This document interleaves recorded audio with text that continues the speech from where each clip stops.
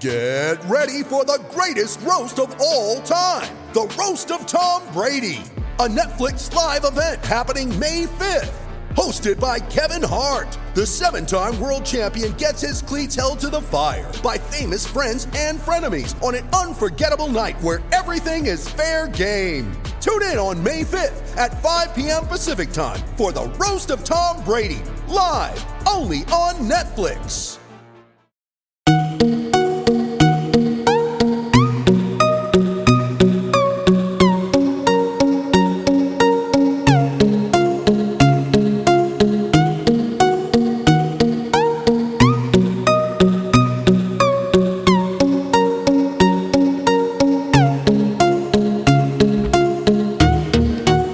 Welcome into the final episode of the Denver Stiff Show. I am your host, Ryan Blackburn, at NBA Blackburn on Twitter. It is Thursday night as me and my guest, my friend, Zach Mikosh, are currently ruminating over what was a hellscape of a loss, a nightmare of a loss, if you will. I've introduced him already, but for now is Deputy Site Manager Zach Mikosh at the mic. Zach, how are you, first of all, and what can you take away from what we just witnessed? Well, I'm frustrated, that's for sure. I have a slightly painful foot from kicking over my chair at the end of that game. And there was that's the number one thing I just take. And it's funny because the last game I covered before this one was the last Wizards game, which was also equally as incredibly frustrating for a little bit different reasons.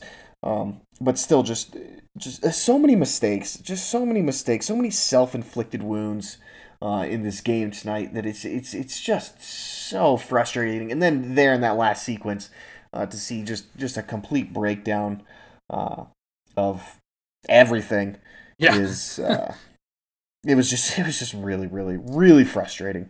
Where do you want to start? Because I'm willing to go in a variety of different directions here. Do we want to start with the last play? Just kind of go chronologically? What do you think?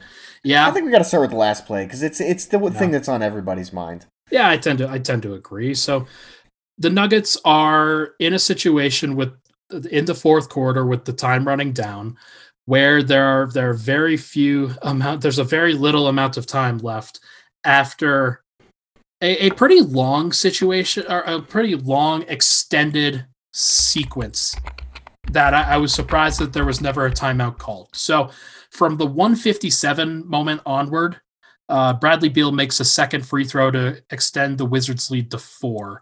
The next possession, Nikola Jokic misses a 2-point shot. Then Russell Westbrook turns the ball over. Then Nikola Jokic finds Michael Porter Jr. for a dunk to cut it to 2 with 1:15 left. Then at that point, the clock doesn't stop again. Jokic blocks a Robin Lopez layup. Jamal Murray goes down, misses a step-back jump shot after Michael Porter Jr. had a wide open 3 that he passed up. That was pretty weird. He kicked that out to Jamal Murray. Then Denver plays good defense. Raul Neto gets that last shot with about 5-6 seconds left. Jokic punches the ball out into that front court area, or into the backcourt area. Jamal Murray catches it on the left wing, dribbles up to that left wing 3 towards the top of the key. He has 3 players on the right side of the lane. Michael Porter Jr. fills to the corner. Facundo Campazzo fills to the right wing, and Monte Morris is in the trail position. Jamal Murray kicks it over to Facundo Campazzo for a wide open 3 that misses, bricks really badly, and the Nuggets lose the game. So I've laid it all out there with the details.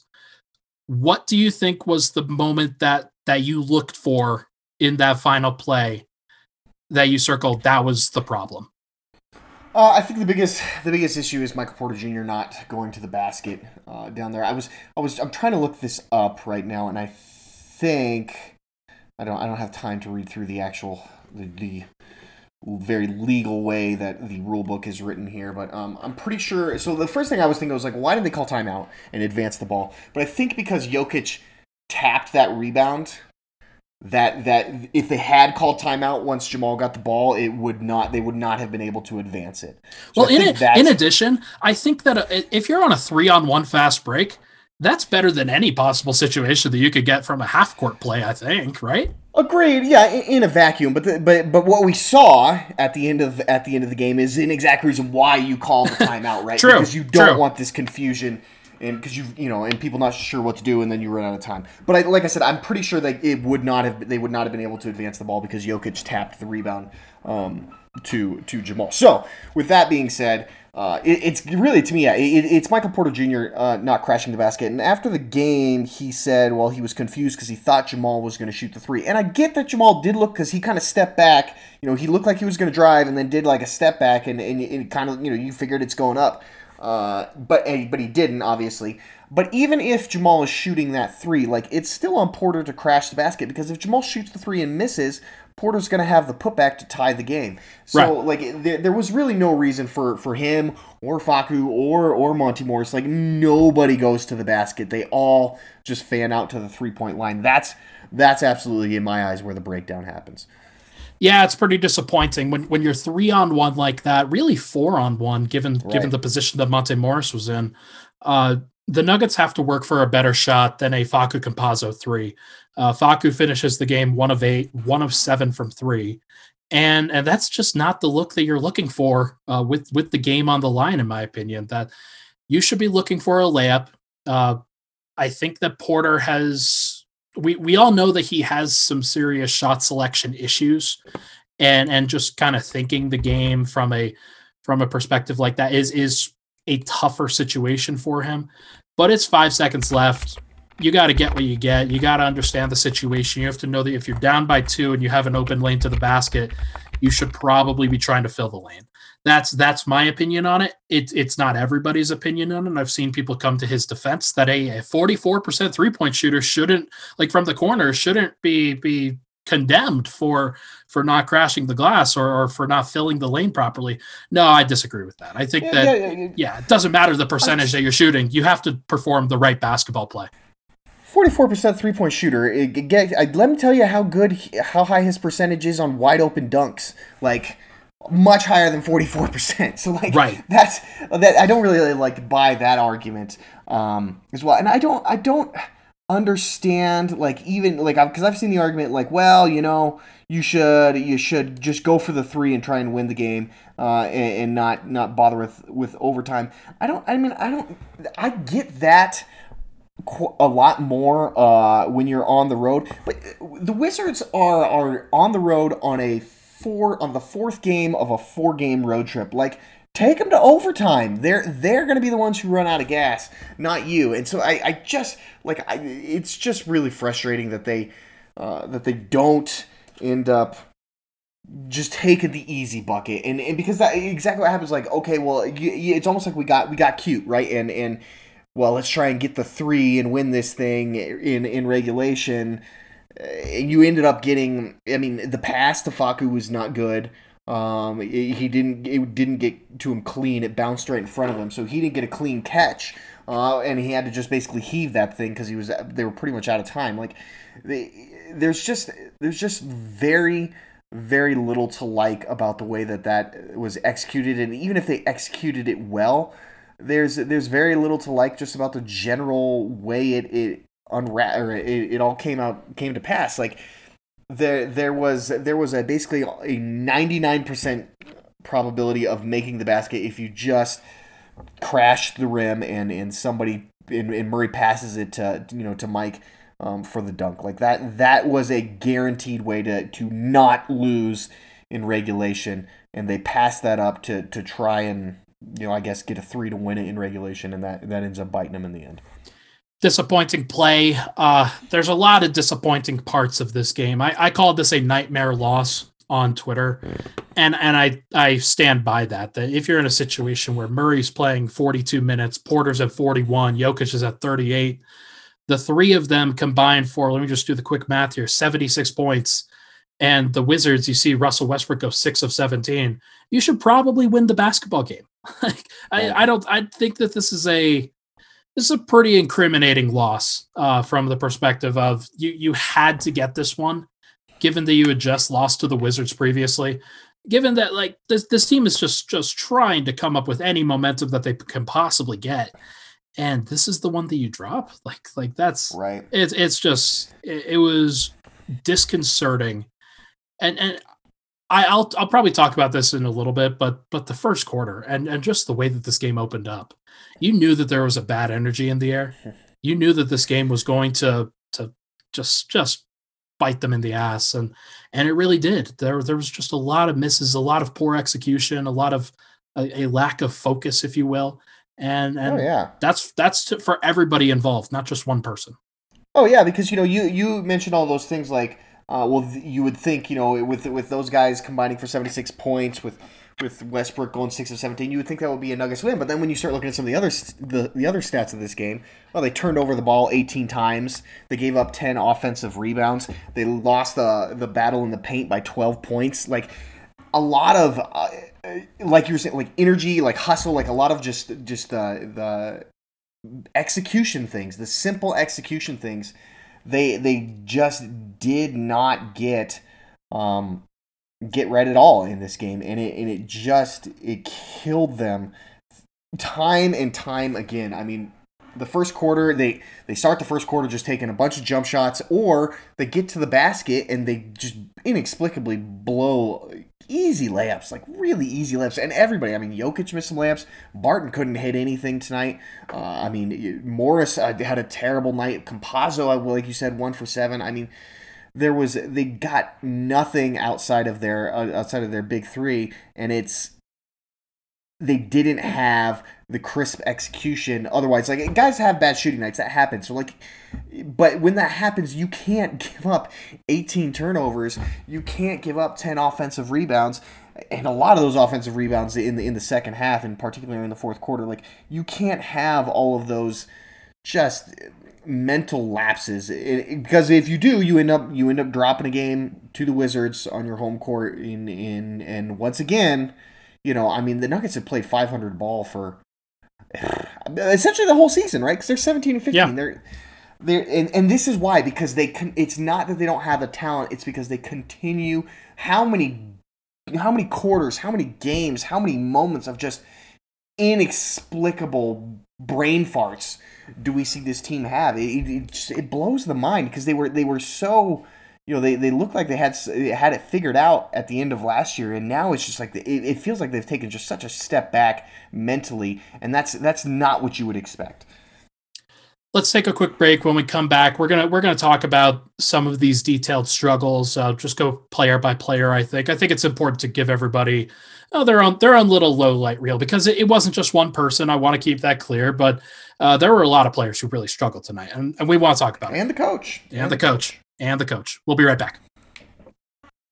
With threats to our nation waiting around every corner, adaptability is more important than ever. When conditions change without notice, quick strategic thinking is crucial. And with obstacles consistently impending, determination is essential in overcoming them. It's this willingness, decisiveness, and resilience that sets Marines apart. With our fighting spirit, we don't just fight battles, we win them. Marines are the constant our nation counts on to fight the unknown. And through adaptable problem solving, we do just that. Learn more at marines.com.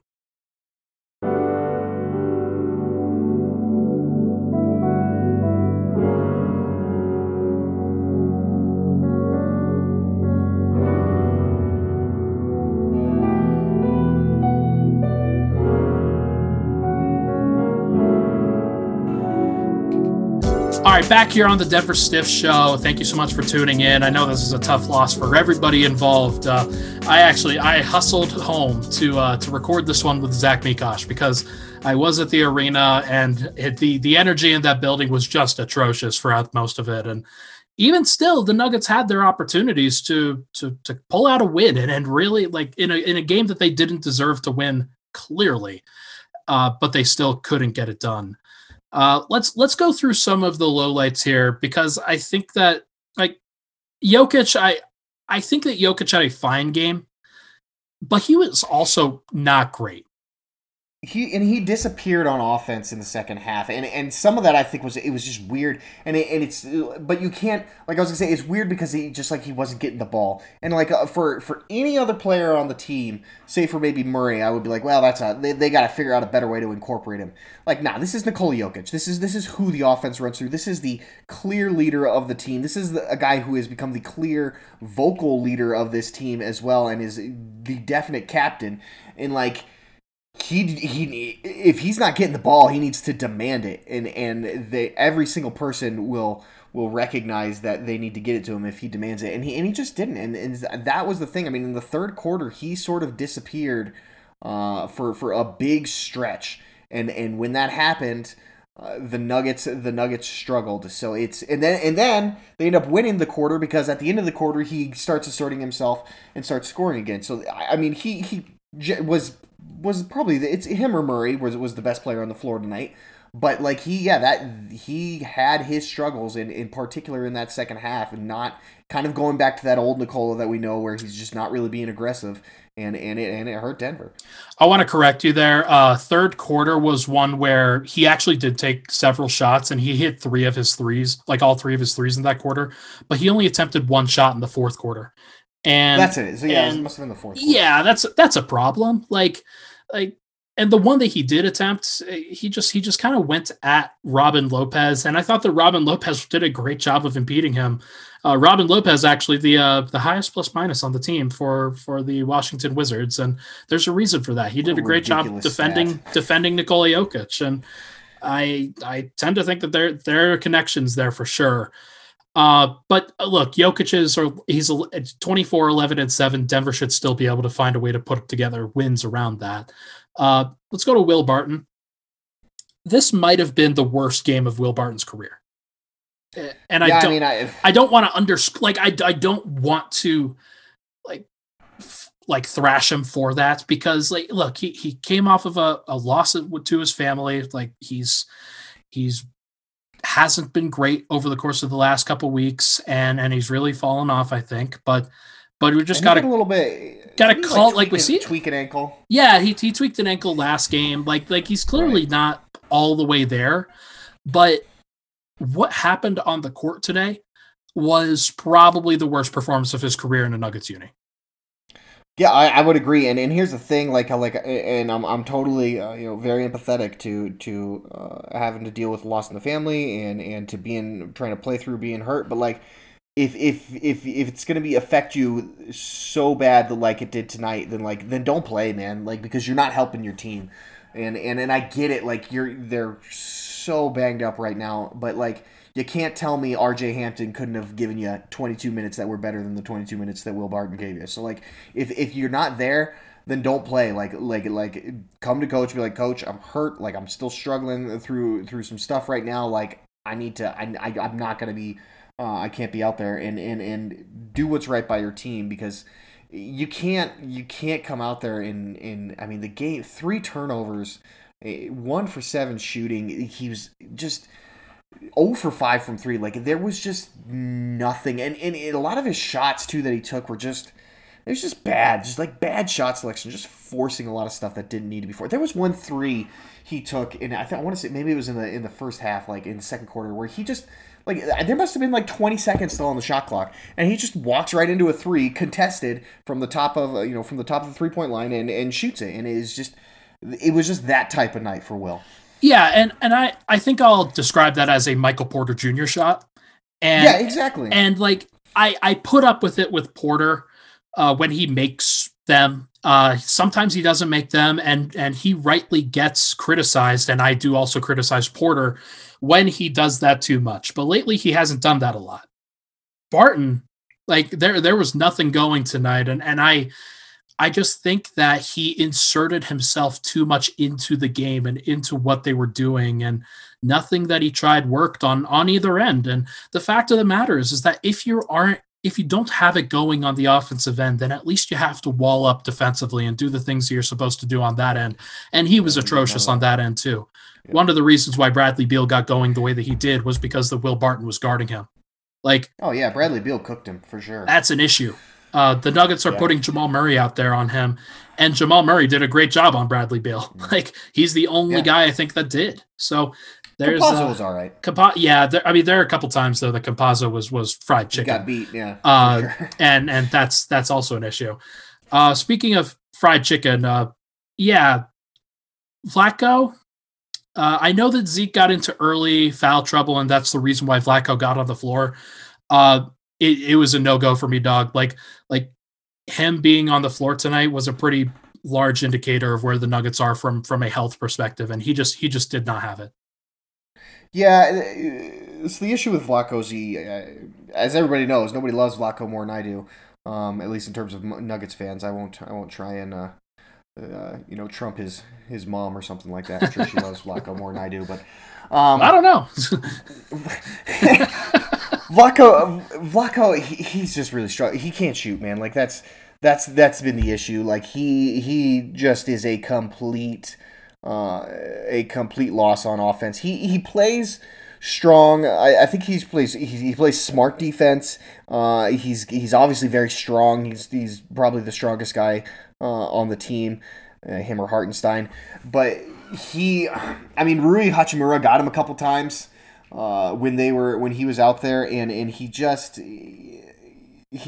didn't have, like you said, he didn't have anything going. I 100% agree with the move that Malone made, putting him out there. You're already down 2 power forwards. You've got the only other power forward outside of Vlatko and Zeke Naji that you have available to you is Michael Porter Jr., but the only other guy you have to come off the bench and be a sort of defensive four outside of Vlatko or Naji is going to be Greg Whittington, who's never played a game in the NBA and probably it was out and then miraculously listed as doubtful yesterday and then upgraded to questionable today. Like, you probably didn't have any plans to play Greg Whittington unless you got into an emergency situation. So that's probably where Malone's thinking is there. He's like, all right, I got Naji in foul trouble right now. I'm going to put in Vlatko, because if Naji gets into foul trouble and Vlatko gets hurt or something like that happens, like, now I'm putting in Greg Whittington. So I've got to try and preserve Naji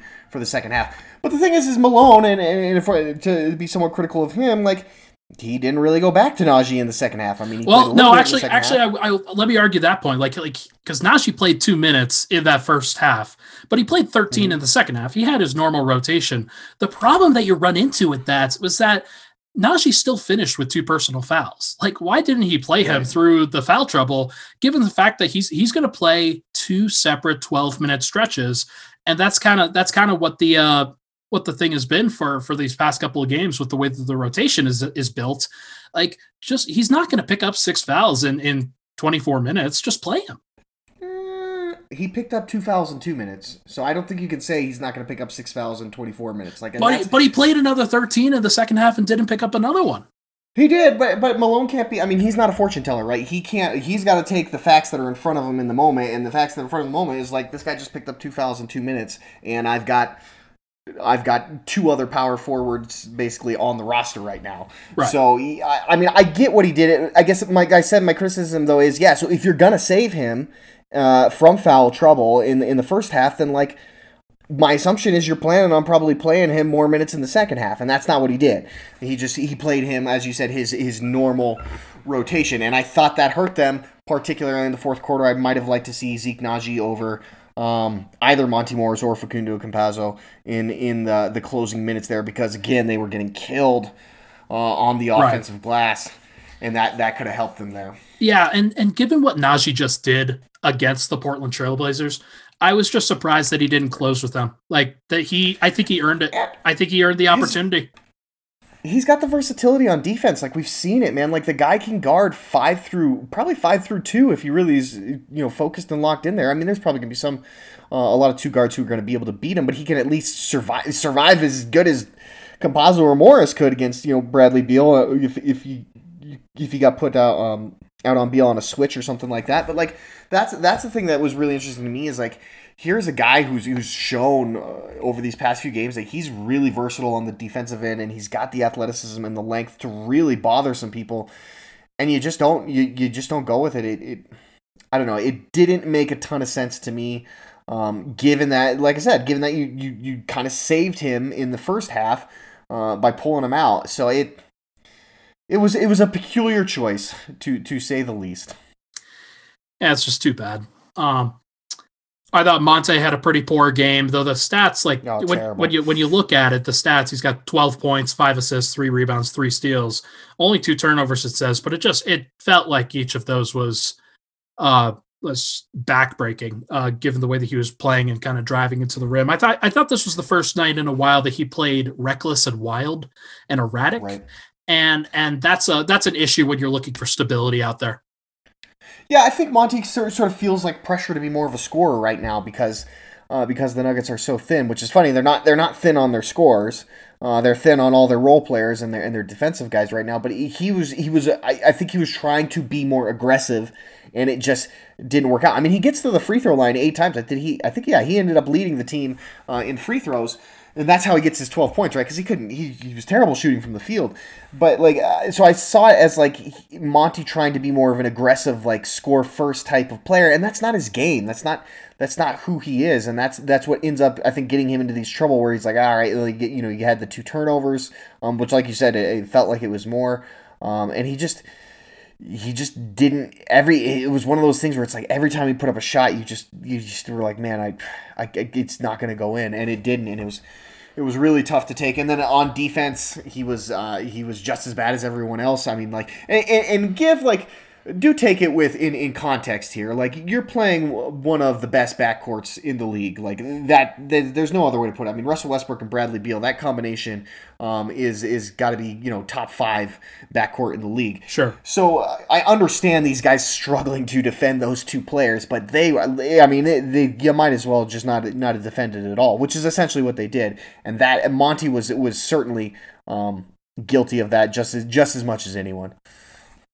It's too bad. It just certainly feels like the Nuggets really missed an opportunity tonight to get a feel-good win, to continue to put separation between themselves and that play-in game. They're just in a really rough spot from a consistency perspective. I thought that first quarter was some of the worst basketball I've ever watched, and I saw that you said. Go ahead. I saw that you said that you thought it was the worst quarter that you had watched this season, and all I thought to myself was, I was like, did you forget the second quarter of the last time we played this team? It's not even that. Like sometimes when you feel like everything is going wrong, and it's a spiraling thing, and look, if you go down by 20, then that's fine. The Nuggets should have scored 40 points on this Washington team in that first quarter. It should have been 40-26, Agreed. 40-20. They missed a major opportunity to get out in front of this Washington team, put the pressure on them. And unfortunately, the Nuggets were playing with that pressure for the entire game. And it sort of felt like the ugly energy was there throughout because they had started so badly, because everything that they were getting easy shots. There was a missed layup that Will Barton had that bricked so badly that it was off the side of the backboard when he had a wide open lane to the rim that I just kind of looked around at other media members around me and was just like, what is going on? It's just such a weird place that this team is at right now. And I can't help but think that, and I've floated this a couple of times, this team is ripe for a trade. This team is ripe for switching things up and trying to figure out a different formula. I don't know what they're going to do, but they have to do something because what they're doing right now is not working. It's not consistent enough. The problem that they're going to run into on trades is they're not going to want to give up any of obviously Jokic, Murray, or even Porter at this point. I don't think you can. Those are the only guys who are doing anything for this team right now. But outside of them, nobody's going to give you anything. You're going to have to pay a pick, probably a first rounder, to get off of Gary Harris's contract if you want to do that. You're probably going to have to pay a second rounder to get off of Will Barton. Though I think Will Barton, well, no, he's expiring, but he's got a player option, which I'm sure he's going to take. So you're probably going to have to pay to get a pick to get off of Will Barton. Monty Morris is probably a guy you could maybe trade, but then Poison you're pill. going in on. But he's got the poison pill. That's right. So he can't. He's unmovable. Paul Millsap is unmovable. Even if somebody wanted to trade for him. So you're either talking about, well, what can I get for like R.J. Hampton? You're not going to trade Zeke Nnaji at this point, I don't think. So it's like, what can I get for R.J. Hampton? Does anybody have any interest in Bol? Because clearly the Nuggets do not, or clearly at least Michael Malone does not.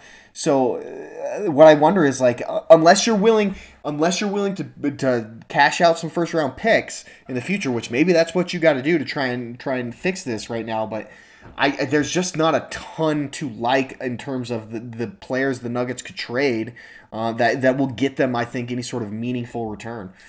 And the biggest issue with the first round picks is that the 2023 first rounder that they traded for RJ Hampton, it's protected out to 2025. So they can't trade 2023, 2024, 2025. They also can't trade 2022 because then you'd have back-to-back picks that you'd be giving up. They can only trade that 2021 first round pick, which is going to be a pretty good draft, or the next closest pick that they can trade is 2027. And then they can't trade anything after that. So they have 2 first round picks at their disposal. And are you just going to trade a first round pick along with Gary Harris or Will Barton to get off of a contract? No, I don't think so. I think you're going to try to make a move to win, which means you've got to add other things on top of that. And when you're in that position, there's too much. It's too much.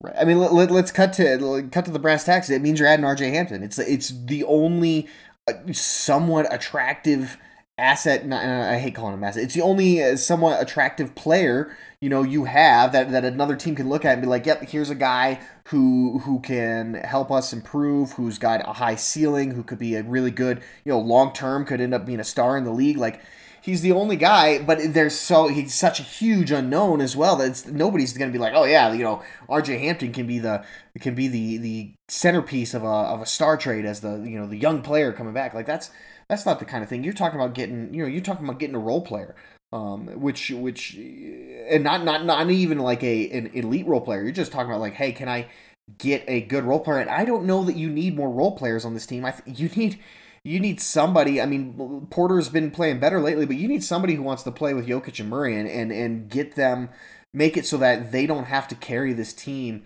every single night. And you need somebody who can play defense, because nobody wants to play defense either. And like, I just don't know. I mean, I as people know, like, I'm a big believer in like trying to get Larry Nance on this team, but I don't think you have anything that you could trade to get Cleveland to trade you Larry Nance at this point. So it's like, or the other guys we've talked about, whether it's Harrison Barnes or an Aaron Gordon or anybody like that. Like, I just don't think there's enough assets here to make a type of deal that any one of those type of players that I just mentioned is going to end up on your team. Like, because you could offer some package for any one of those guys, and I guarantee that team's like, yeah, well, if this is what the Nuggets are offering us, I bet you we can find something better. And I guarantee you they can. So it's, like, they feel very stuck to me right now. And I think it's changes might not, meaningful changes probably aren't going to happen until the season is over. I think you're probably right.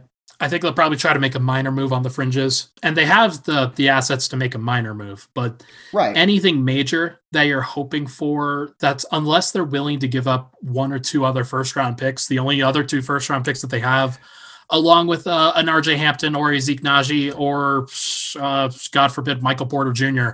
Yeah, or you're trading Porter and you're going all in with, trying to find, but there's no, if you're trading Michael Porter Jr., you're trading for a star player, and like, there's not that ship has sailed. James Harden has been traded. Like, Drew Holiday has been traded. Like, all these guys are gone. There is no start. Bradley Beal has been adamant that he does not want to be traded. Like, there is no guy out there right now who's looking to get out of his situation that you could package Michael Porter Jr. for to get in return and make it worth it. Like, it just doesn't exist. So it's, like I said, they feel very stuck.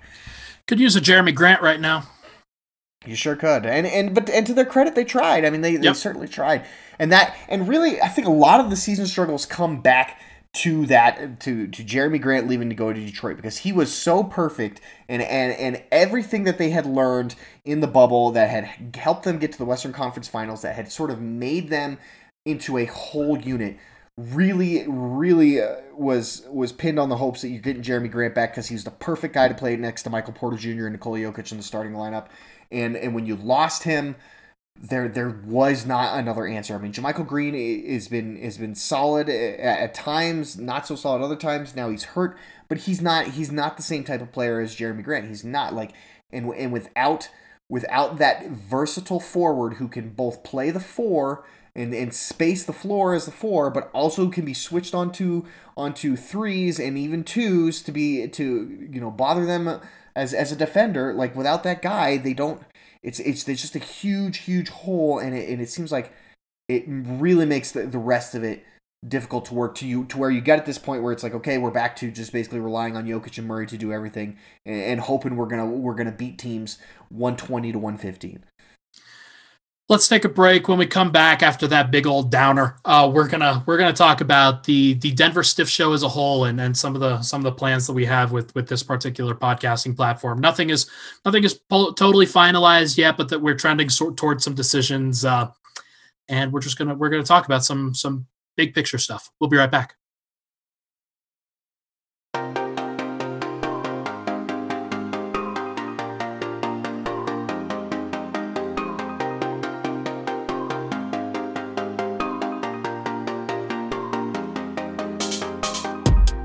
All right, we're back. Denver Stiff Show, final segment here, and there is some finality to it, Zach. I wanted to have you on, and I think that you also wanted to be on because I think that there is some logic to having the deputy site manager on for the end of the Denver Stiff Show. Well, when I was telling you, I was like, yeah, I really feel like it should be me and you doing this show to finish. I think it's just, in a lot of ways, when I look at what each site manager, like the sort of the stamp that they've put on this site, obviously Andy Feinstein founded it. Nate Timmons sort of brought legitimacy to it by getting the staff credentialed and making it like an actual Nuggets beat. Adam Maras sort of took it to the next level and made it a content machine. And really kind of and sort of a cultural more than just a beat and making it really like a cultural thing. And I've really felt like your big stamp on this was like you took the podcasting to the next level and you made the podcast network a thing versus before we had the Pickaxe and we had Adam was doing Locked On, but it was like I was doing Pickaxe for Dash Radio. Adam was doing Locked On Nuggets. Then you started doing Nuggets numbers and adding that in, and it was all kind of just like discombobulated. And you really brought everything together and made it a true podcast network here on the Stiffs. And the Denver Stiff Show has just been, that was the show that was like, all right, this is just in a lot of ways I felt like took kind of the place of the Pickaxe of being like the Stiffs show for all the Stiffs to kind of get together and have different voices on there. And so it felt like, all right, if this is going to be at least the last of these shows in this type of format, that it really should be, you and I, because it's been sort of, and more so you than me by far, but it's sort of been our baby, right? Like our kind right. of our I guess crowning achievement of our past couple of years here. So I wouldn't have it any other way. I really enjoyed it, and one of the goals that I had with the podcast network in general was I knew that we had a really strong writing base, and we carried that over from what Adam did. And what Adam did for the site was really to give us a great writing voice and really to help every writer expand their voice in a written medium. I wanted to expand it from an audio medium, from an ability to have people interact with their audience a little bit more, have people get to know each of the podcast hosts, each of the guests, each of the Stiffs just a little bit more. And I think that we've done that pretty well. For those that don't know, I took over for the site a couple of seasons ago at the beginning of the 2019-2020 season. Its time is just a construct at this point, given what we've been going through. But towards the end of 2019, about September or so, was when I took over. And one of the things that I really wanted to do heading into that season was come up with a setting of podcasts that we would all be able to share, and everybody would be connected that way by each writer sharing their own unique perspective, each writer sharing their own voice. And I think that we accomplished that. We started off with the Pickaxe on Mondays. That's been always been our opening and leading show, and it always will be. Tuesday was Nuggets Numbers. Wednesday was the Dig. Thursdays we kind of played around with, but this season it's been garbage takes kind of in and out of there, and I think Jenna's done a really good job with that, and we have a lot of fun with that particular show. And then Friday was the capper with the Denver Stiff show, and we were able to all come together. And it was, like you said, it was kind of a congregation of everything Denver Stiffs that I think that we prided ourselves on. So it's been a lot of fun. I've really enjoyed the camaraderie with the group that came from the podcasting and came from the podcast network in general. And I think that we all connected really well on this medium. Agreed. I think it's been, I think it's just been it's been really fun to do, and I was really proud of the uniqueness of the voices, that we've been able to find. I mean, now with Chicken Nuggets coming on and being sort of now an official part of the network as well. Like it's, I can't think of another Nuggets podcast that is all female voice. That's something that has been. Is extremely unique, and I think it's been a really a great show to listen to, and a really great way to get a different perspective that we don't get enough in sports. So it's across the board, and just the diversity of the shows too. We had Nuggets Numbers, which was more analytical, and we had the Dig was just.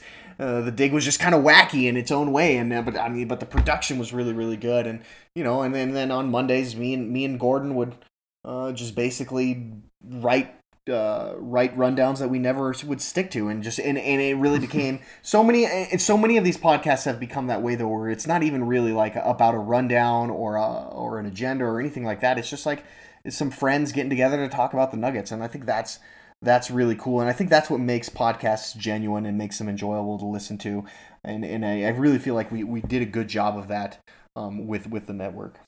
Getting to know the staff for more than just the basketball, but for their voices, for their interests, for their passions. A lot of us were connected by our passion and fandom for the Nuggets, but more than that, it's developed into friendship and an ability to really understand each other through that medium, be able to communicate with each other no matter what.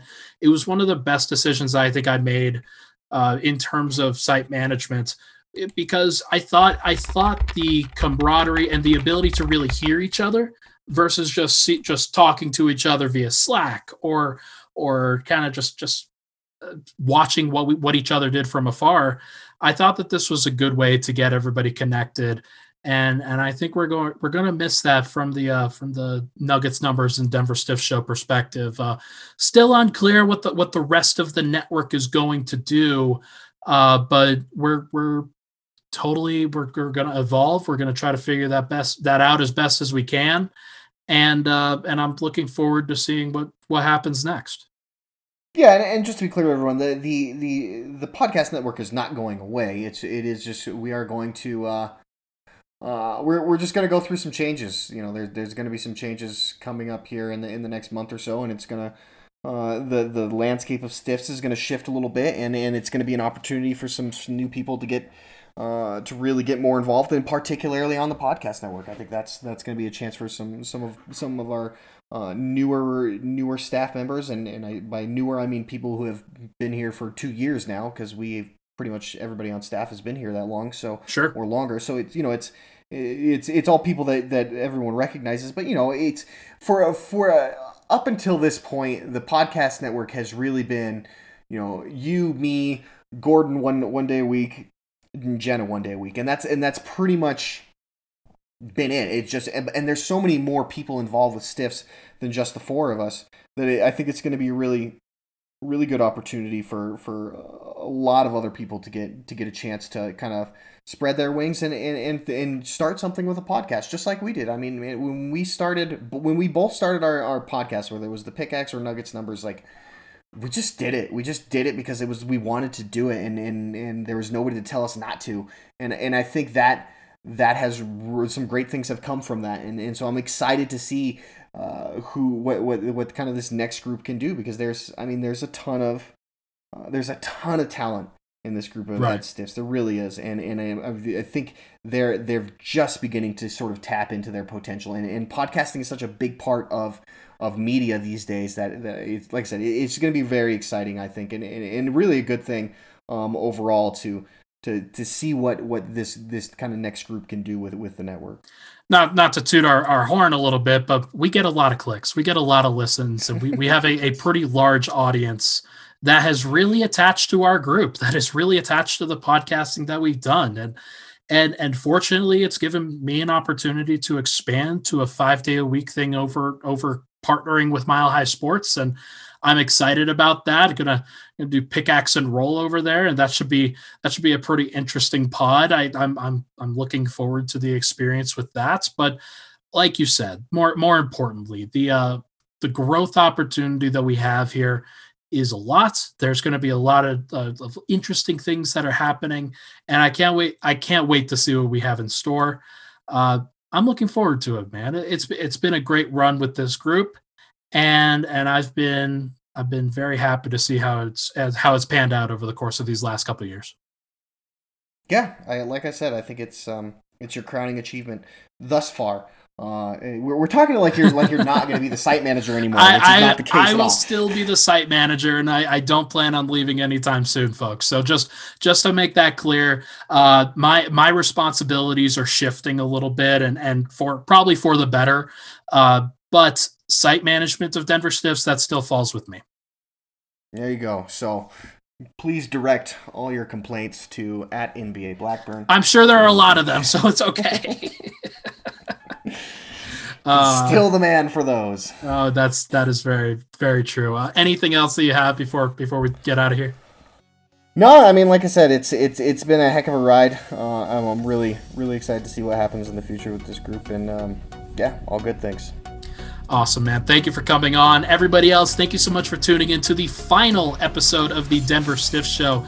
Really appreciate you all. Thank you so much. Make sure to leave a nice rating, review, and subscribe to this particular podcast if you're so inclined.